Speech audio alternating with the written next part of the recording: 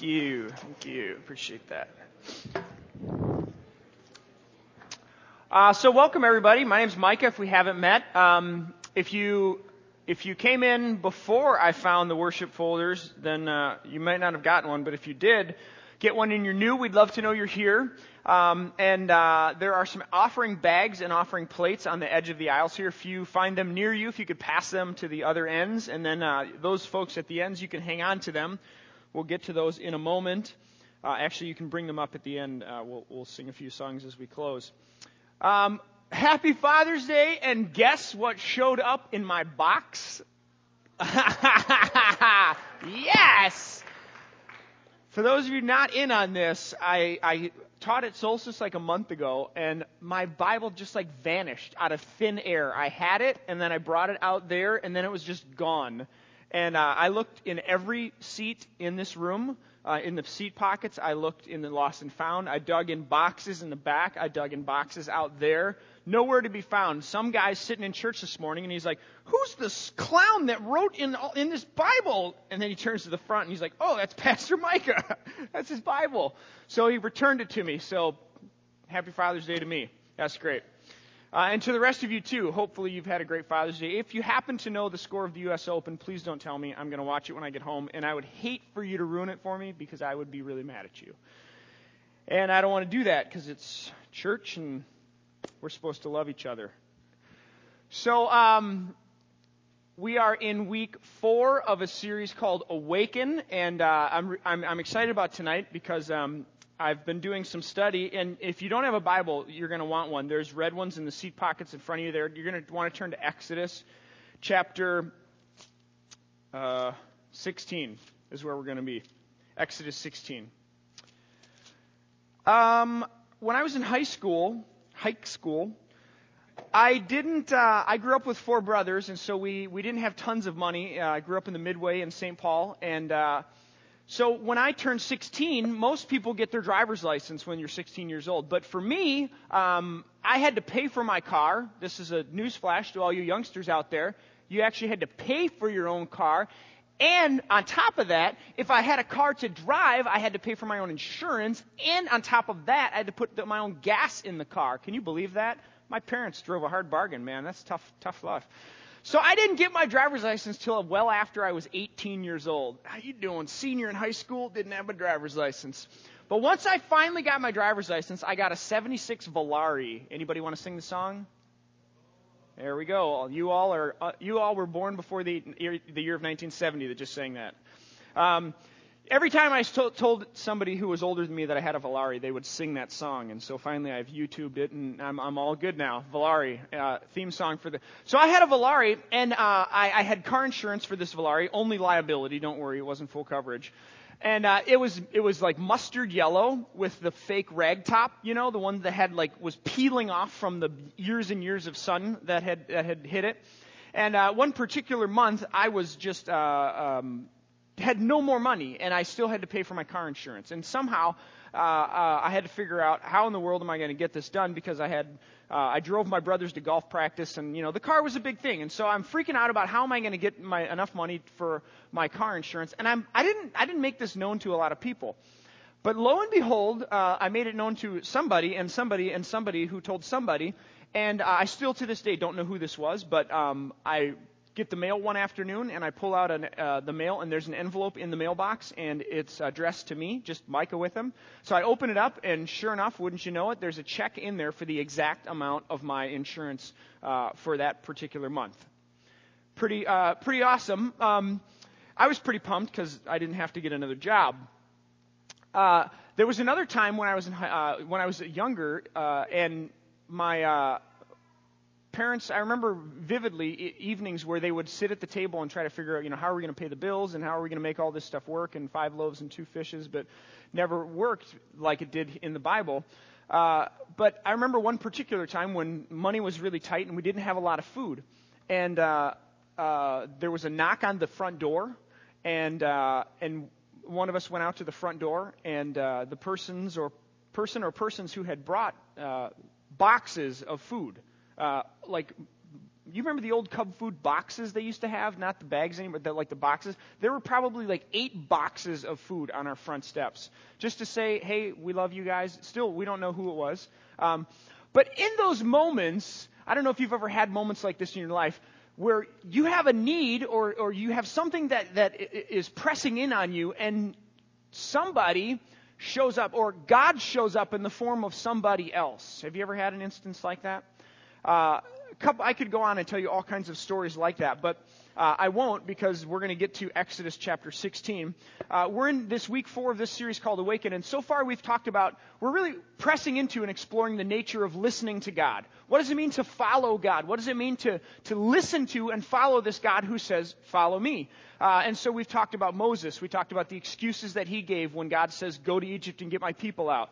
We've talked about Numbers chapter 9, where this is the famous chapter where the cloud and the pillar of fire basically lead the Israelites, and so they camp and they set out and they camp and they set out and they just listen and follow this prompting, which shows up in the form of a cloud and the pillar of fire. And last week we talked about the golden calf, where, of course, Moses goes up on the mountain and comes back down and there's a golden calf, and talked about the idea of idols and how oftentimes it's a mistaken identity where the means become the end, or sometimes where we try to essentially put God on our own terms. And so tonight, we're going to talk about this fascinating provision of manna and quail and water in chapter 17. We're going to spend most of our time in 16.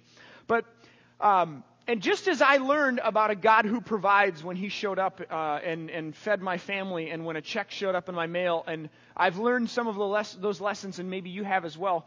I think the children of Israel in this story are starting to learn the lesson of a God who provides. So let's go ahead and read this together. This is chapter 16, so if you're there. It's a pretty long one, and we're going to read most of it. So if you can stand, why don't you stand with me? And let's go ahead and read this. This is from Exodus 16. It says this: The whole Israelite community set out from Elim and came to the desert of Sin. I don't think there's any connection there. Which is between Elim and Sinai, on the 15th day of the 2nd month, after they had come out of Egypt.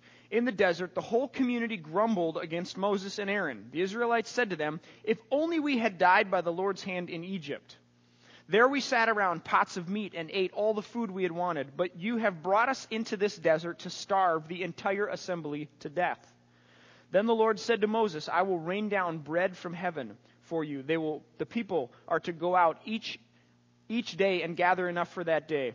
In this way I will test them and see whether they follow my instructions. On the 6th day they're to prepare what they bring in, and that is to be twice as much as they gather on other days." And so Moses and Aaron said to the Israelites, "In the evening you will know it was the Lord who brought you out of Egypt, and in the morning you will see the glory of the Lord, because he heard your grumbling against him. Who are we that you should grumble against us?" Moses also said, "You will know that it was the Lord when he gives you meat in the evening and all the bread you want in the morning, because he has heard your grumbling against him. Who are we? You are not grumbling against us, but against the Lord." And then Moses told Aaron, "Say to the entire Israelite community, 'Come before the Lord, for he has heard your grumbling.'" And while Aaron was speaking to the whole Israelite community, they looked toward the desert, and there was the glory of the Lord appearing in a cloud. And then the Lord said to Moses, "I have heard the grumbling of the Israelites. Tell them, at twilight you will eat meat, and in the morning you will be filled with bread, and then you will know that I am the Lord your God." That evening quail came in and covered the camp, and in the morning there was a layer of dew around the camp.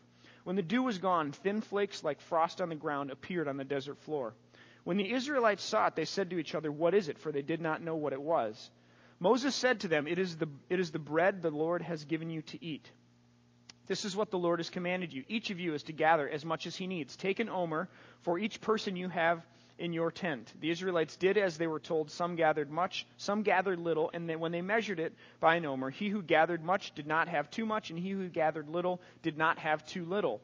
Each one gathered as much as he needed. And then Moses said to them, "No one is to keep any of it until the morning." However, some of them paid no attention to Moses. They kept part of it until morning, and it was full of maggots and began to smell.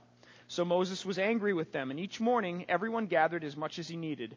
When the sun grew hot, it melted away, and on the 6th day they gathered twice as much, 2 omers for each person. And the leaders of the community came and reported this to Moses. He said to them, "This is what the Lord commanded. Tomorrow is to be the day of rest, a holy Sabbath to the Lord. So bake what you want to bake, boil what you want to boil, save whatever is left, and keep it until morning." And so they saved it until morning, as Moses commanded, and it did not stink or get maggots in it. "Eat it today," Moses said, "because today is the Sabbath to the Lord. You will not find any of it on the ground. 6 days you are to gather, but on the 7th day, the Sabbath, there will not be any." Nevertheless, some of the people went out on the 7th day and gathered it, but they found none. Pray with me if you would. God, as we look into your word tonight, this story is so old, and it is so ancient and so far from us.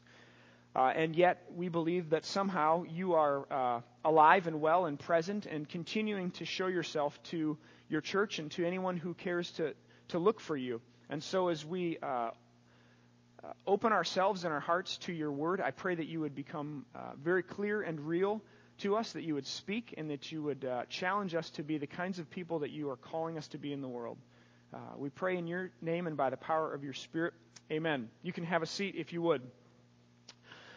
So much to say about this story, right? There's a lot there. We could go in 100 different directions, but for your sake and for mine, we're not. I'm gonna try to focus in this teaching on a couple of observations, 3 of them to be particular, mostly because it gives me focus, and then also hopefully you'll be able to retain some of it. Did you guys know that the average person, when talking, like listening to something, can retain about 3 to 4, major thoughts? That's probably why most sermons and teachings have 3 to 4 ideas. So that's what we're going to do tonight, and we're going to start with this. Number 1. In this story, if we're talking about following God, we have a group of people, the Israelites, the children of Israel, and they are out in the desert. They've been called out of Egypt, and God says, "Follow me." And so in the midst of this, we find this story. Number 1, Yahweh, this God that's revealed himself to the Israelites, I am, the 4 Hebrew letters, Yod, He, Vah, He. Yahweh is the God of the ordinary. So in the midst of this story that we just read, God is doing something absolutely massive, something cosmic, something global, something that is enormous. This God of creation, who's revealed himself as Yahweh, I am, he's called this people, Israel, out of the world to be his own. So this is massive. This is huge, okay? And all of humanity and all of creation is hopefully, or should have been, if the plan had gone as it was supposed to, reunited with its creator through this people group, and of course we know it as Israel. And in the midst of this massive global thing, in the midst of parting the Red Sea, and in the midst of plagues that got them out of Egypt, we find this story where God, the God of creation, the God of this massive idea, finds the Israelites find themselves being encountered by this God in very ordinary, practical ways, everyday, ordinary ways, and it's bread and water. In your hand, you have a piece of bread, or at least you should have, unless you've eaten it, and in which case, if you really want to, you could go get more, but you should have a piece of bread in your hand. Just hold it in your hand if you would. Bread, of course, is made from 3 of the most basic elements that we know on the planet: flour, water, and yeast, right? And this one has some peppercorn in it because it's a peppercorn baguette. But for the most part, I was standing in line, I'm like, oh, that looks good, I'll buy that. So most bread is just flour, water, yeast. It's basic elements, and therefore it's become a symbol of our most basic needs, right? Man cannot live on bread alone, Jesus says when he's tempted by Satan. And Jesus in the prayer, in the Lord's Prayer says, "Give us our daily bread," which, by the way, is actually mistranslated, and it should say, "Give us our coming day's bread," which has all kinds of different implications that we might get to at some point, but probably not tonight. It's really, really fascinating, actually. But bread is a symbol of our most basic daily needs. It's flour, water, and yeast. And it's here that the God of the world, the God of the universe, the God of creation meets the Israelites, and it's here that he shows himself faithful and trustworthy. Why is this significant? Why is it significant that God shows up and meets the Israelites in the midst of 2 very basic things, bread and water? In chapter 17, I think it is, that's where Moses hits the rock and water comes out.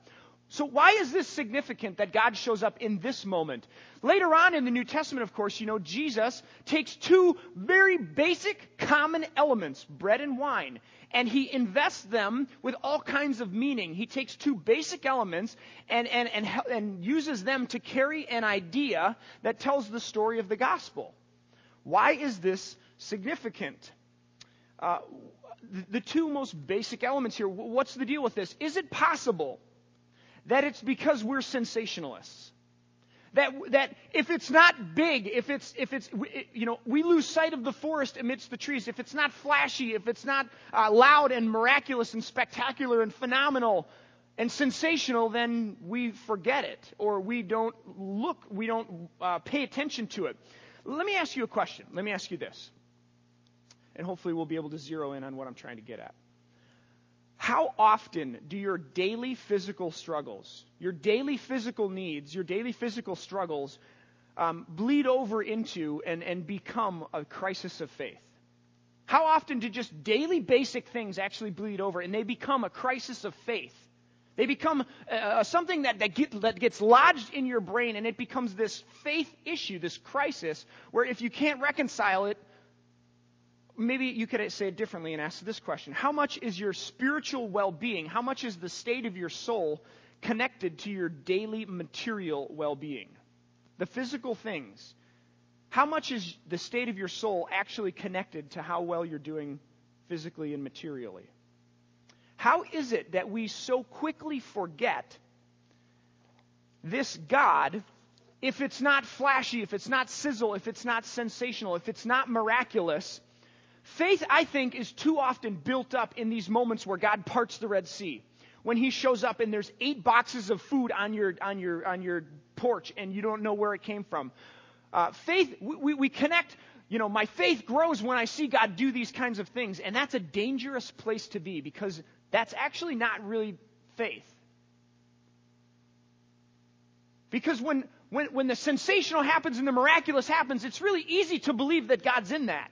When the waters of the Red Sea part, it's like, okay, that's probably not just some bizarre phenomenon that happened today while the Israelites are being, chased by the Egyptians. It's probably not random, right? Okay, God's in that, and so we believe. But that's a dangerous place to be, and often we find ourselves there. How important is it for us to connect the God or God to the ordinary blessings of food and water? When we learn to do this, I think we learn to experience God in the ordinary and in the everyday. And that's exactly where God is. Why does God show up and give them and meet them in the most basic of places? Because God is interested in not just being the God of the sensational and not just being the God of the amazing and miraculous, but the God who has invested himself in every square inch of creation, who's in the midst of a beautiful smile and in the midst of a laugh and in the midst of dinner and in the midst of bread and water. And like the Israelites, if we can learn to see God in the midst of this, we can learn to say, yes, we now know Yahweh is the one who brought us out of Egypt. Yahweh is God indeed, and God's dramatic acts of creation are one in the same, or of one piece with his daily blessings. So observation number 1, as we look at this group of ragtag people coming out of Egypt as they're trying to learn how to follow God, is that God is the God of the ordinary. This God that reveals himself to us meets us in the most basic daily things, bread and water. And it's in those things that he blesses and says, I am God. And we are to recognize that. Secondly, I would say, Yahweh's concerned about daily bread. And this is getting a little bit into this whole, Matthew chapter 5 Lord's Prayer thing. But let me ask you another question. Why is it that God is so concerned about the Israelites only gathering enough for one day? So a number of different times in the story, we hear God say, only gather enough for one day. One omer, I don't know what that is, but it was enough for one family. So if you have 5 people, gather enough manna, enough bread for one day only. Why is that so significant? Why is that so big? The obvious answer, of course, is so that they would learn to trust God. Because if it's here today, we should get it, because what if it's not here tomorrow, right? That's the question that's going around in their minds. That's the question that's in our mind. If it's here now, let's get it while it's hot, so that if it's gone tomorrow, then at least we've got a stockpile. So the lesson to be learned is, if God says only gather enough for today, then He's going to provide enough for tomorrow. And so if I believe that to be true, then I'll only gather enough for today. That's the obvious answer. Let's dig a little deeper. Let's probe a little bit under the surface here.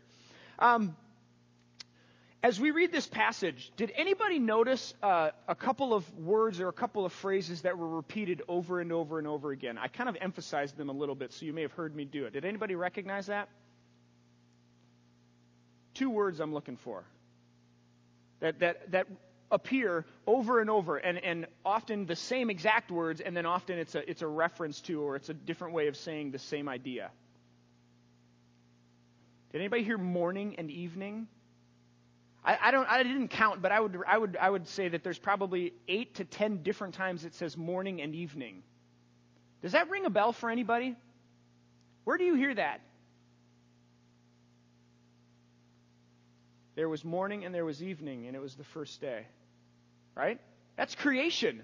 That's the Genesis account. Is it possible that a writer would have tapped into a well-known story of the past in order to connect something that was going on in the present? Is that possible? Absolutely it's possible, and it's all over the Scriptures. So here you have a story in the book of Exodus that's tapping into this idea of creation, morning and evening. And in the biblical story, I would argue that there are actually 3 different creation accounts. Now, before you string me out as a heretic and send me on my way packing, let me explain what I mean. There's 3 different creation accounts. The first one, of course, happens in Genesis chapter 1 and 2, where the God of creation speaks ex nihilo, out of nothing, and then the world is created. Humans, birds, fish, everything that's around us, the stars, the galaxies, the planet, everything. It's all created. Creation account number 1. The second account of creation is actually Israel, where God creates this people group, because in the first creation account, what you have is a world ordered the way God wants it to be ordered, right? You have a world where the lion lays with the lamb, where there is peace, there's harmony, there's shalom throughout all of creation. That's how the Jews would talk about it. And so this means that there's enough. The idea, you guys have heard the word scarcity before. We were actually talking about it earlier in the lobby, where scarcity is not a problem, because in the first creation, there's enough to go around for everybody. And it's not that there isn't enough, and so we have to gather and hoard it, but there's enough. There's harmony. Everything's working together the way it's supposed to be. It's ordered the way God wanted it to be ordered. Of course, Genesis 3 happens. Things get out of order, and you have creation account number 2, where God creates this people group, the Israelites, and it's in and through this group of people who are supposed to model to the rest of the world what it looks like to live in shalom, peace, harmony, where the world is ordered as it should be.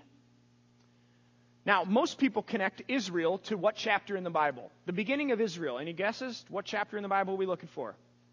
Genesis chapter 12, right? Moses, or God comes to Abraham and says, Abraham, I'm going to bless you to be a blessing. I'm going to make you the father of a nation. You'll be, your offspring will be like the sands on the seashore. But actually, if you talk to rabbis, the people who study the Torah a whole lot more than most evangelicals ever will, they would say that the creation of Israel actually happens at the Red Sea in Exodus chapter 14. Do you remember on about day 3 or 4 what God does with the water in the creation account? God parts, he separates the water and the land from the water in the creation account. So the rabbis, when the Jews come out of Egypt and God is creating this people group, this is as if they're being birthed into the world as God's new creation, as God's new order of things, as the way in which things should be through Israel. We're going to get back to that actually next week as we talk about the Red Sea. And the third creation account is, of course, in the New Testament, Acts chapter 2, with the church. And the church becomes the narrative or the lens or the vehicle through which God reorders the world. And hopefully, as we live out these kingdom values, that this is the way the world should actually work, where there's enough and there's love and mercy and compassion and grace and all the things that God intended for creation. So 3 different creation accounts. Now, what in the world does this have to do with the manna in Exodus chapter wherever we are, 16. Here's what I'm talking about. Israel's lack of adherence to gathering their daily bread. okay? Israel's failure to just gather their daily bread not only shows their lack of faith that there will be enough tomorrow, but more importantly, it calls into question God's ordering of the world. It calls into question the way God says it should work. That you only need to gather enough for one day because there is enough if you manage it and steward it well. There's to be no hoarding. There's to be no gathering and building of bigger and bigger barns for fear of what we might eat tomorrow or that it might not be enough. It's not our ability to gather more manna than somebody else that's at issue here. And so therefore we're entitled to more. If I can gather more manna, then I'm entitled to more. Because I worked harder than everybody else, then I get more manna. It becomes an issue of depending on God for one's daily needs. There's a guy who I'm reading to do this study. His name is Nahum Sarna, not a white guy or an Anglo. He's Jewish, and he says this: the increasing gap between the rich and the poor is due in part to the hoarding of manna, and it witnesses to the failure to realize that all we have is due to God's goodness, not our ability to gather manna. What is at stake here, folks? What's at stake here for the Israelites is not just whether or not God's going to be faithful to provide, but what's at stake here is a direct affront on God's ordering of new creation and the God-Israel relationship. It's a blatant disregard for the will and desire and the best life possible that God says is here for the creatures to have. And at its core, it's actually disbelief that God, the Creator, knows best. And it's a statement, it's an assertion when the Israelites go out and gather more manna. It's actually a statement, an assertion that we know best as creatures, not God. You have in your hand a piece of bread. This is a symbol of what our culture tells us is important. Like, this is the basic needs, and so we work to get these things. If I can, and if you gather more, if you can work for more, if you can amass more, then value and meaning is given to you based on how much bread you have. And then you're better off than others. This is the way our world works, and I need to just remind you and tell you that this is a lie that actually accosts the very God who gives us life and ability as a gift. When God says, don't gather more than one day's worth of manna, the deeper issue at stake here is not just whether or not we believe God will provide, but whether or not we believe God's way is best. Whether or not we believe that He's the Creator and we're the creatures, and that His way of ordering creation is actually the best way to do it. What is at stake here is the same thing that was at stake in Genesis 3. When Adam and Eve said, you know what? I'm actually going to take that and eat. Because I think that God's holding out. A couple weeks ago we talked about fear. It plays into this as well. What's at stake for the Israelites when God says don't gather more than one day's food is not just whether or not God will provide. But is what God's saying actually true? Is God's ordering of creation actually the way it should be?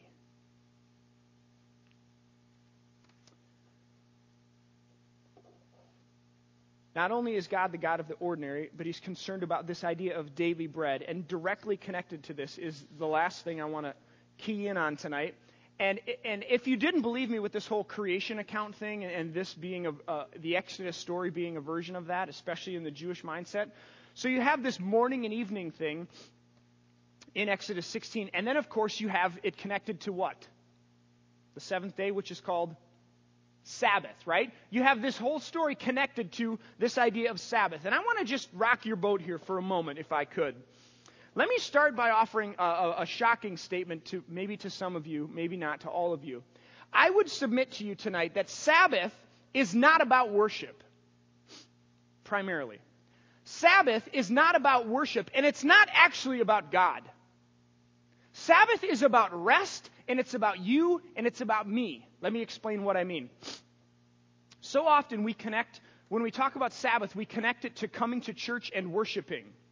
And when we do, I would submit to you that we actually miss the point of Sabbath, and in fact, we go as far as to get it going on the wrong track. Not only do we miss the point of Sabbath, but we start heading in a different direction than Sabbath was ever intended. By participating in Sabbath, by not gathering enough for the seventh day, but saying we're going to gather 2 days and we're going to honor this day called the Sabbath, by participating in this day of the Sabbath, we declare that I am not in control of the world and that I do not hold things together. That it's not by my hands and my work and my effort, or your hands and your work and your effort, that things are sustained, but actually it's by the hand of God. By participating in Sabbath, we declare that we're not in control. We don't hold things together. Verse 27 says, "Nevertheless, some of the people went out on the seventh day and found none." In other parts of Scripture, when we talk about Sabbath, the repercussions for not obeying Sabbath is often death. Like, death. Which seems a bit like, it seems a bit much. I mean, we're talking about 1 day of the week here, God. Seriously, death, that seems a bit over dramatic.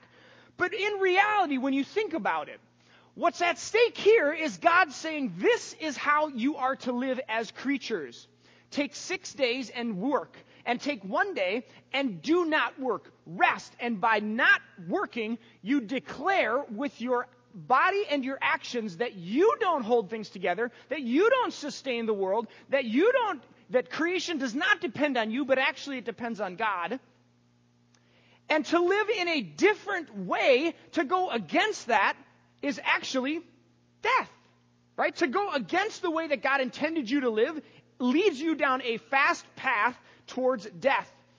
Ultimately, if we live this way and we believe that it's all up to me, that if ultimately my fate and my destiny is in my hands, that if I work hard enough and put my nose to the grindstone enough, I can be anything I want, I would say this leads to a way of life that's actually not life. It's death. Because it's outside of what God intended for us as creatures. What's at stake here for the Israelites when they go out and they gather on the seventh is again the same kinds of things that were at stake with manna. It's not just about trusting that God will provide and that the manna will not go bad. It's about trusting and declaring that ultimately Sabbath isn't about God, and it's not about our worship of God, but it's about coming to grips with who we are as humans. It's about coming to grips with our limitations and the fact that we have a need for God to sustain us because I can't do it on my own. I can work as hard as I possibly want to. I can work until I'm blue in the face, and at the end of the day, I don't hold it together. I don't sustain my own life. I don't sustain my family's life. It's God who does. And Sabbath, at the heart, at the core of Sabbath, is about taking 1 day to put down the bread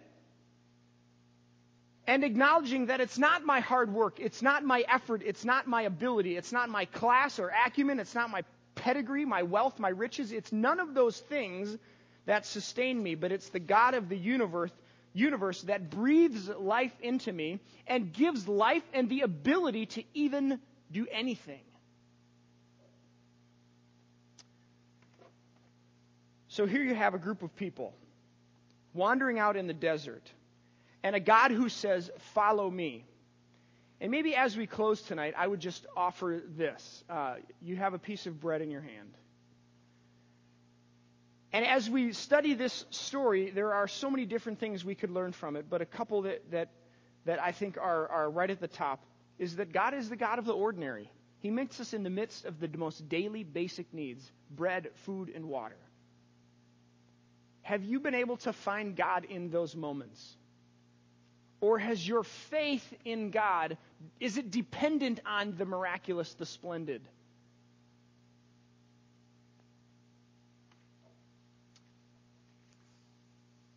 This God, who is the God of the ordinary, is also a God who's concerned about daily bread.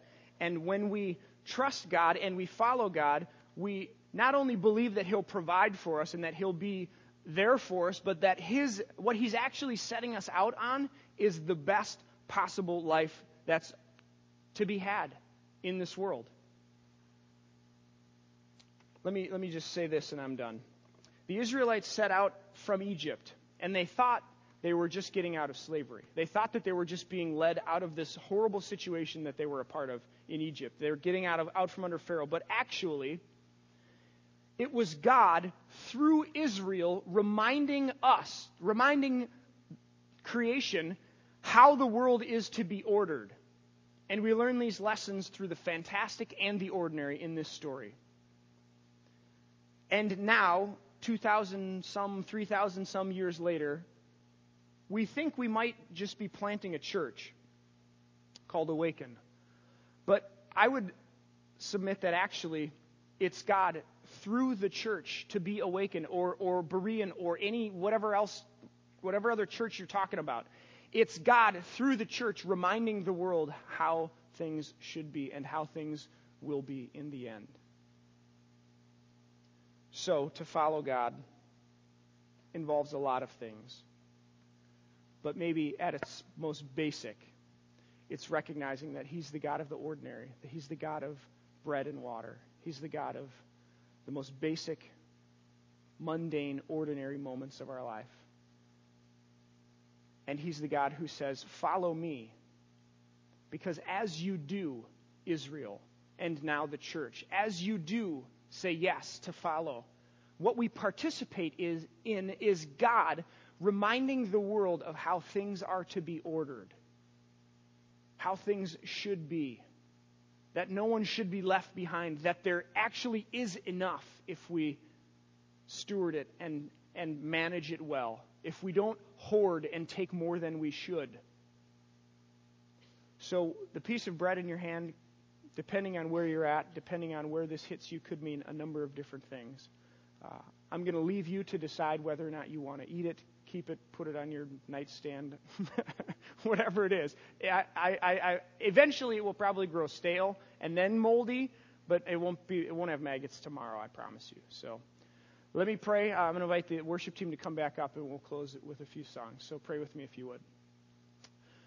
God of heaven, God of creation, we ask that tonight you would just make so clear to us that you are not only so far beyond our wildest imaginations, you are so much bigger than we could ever fathom, but you are also so intimate and so personal and so in the midst of the most daily, basic things of the quenching of thirst and the satisfying of hunger.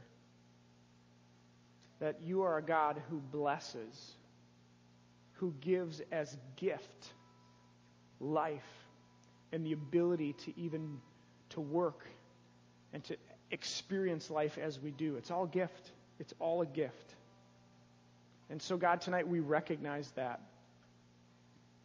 This bread that we hold in our hands is a gift of yours.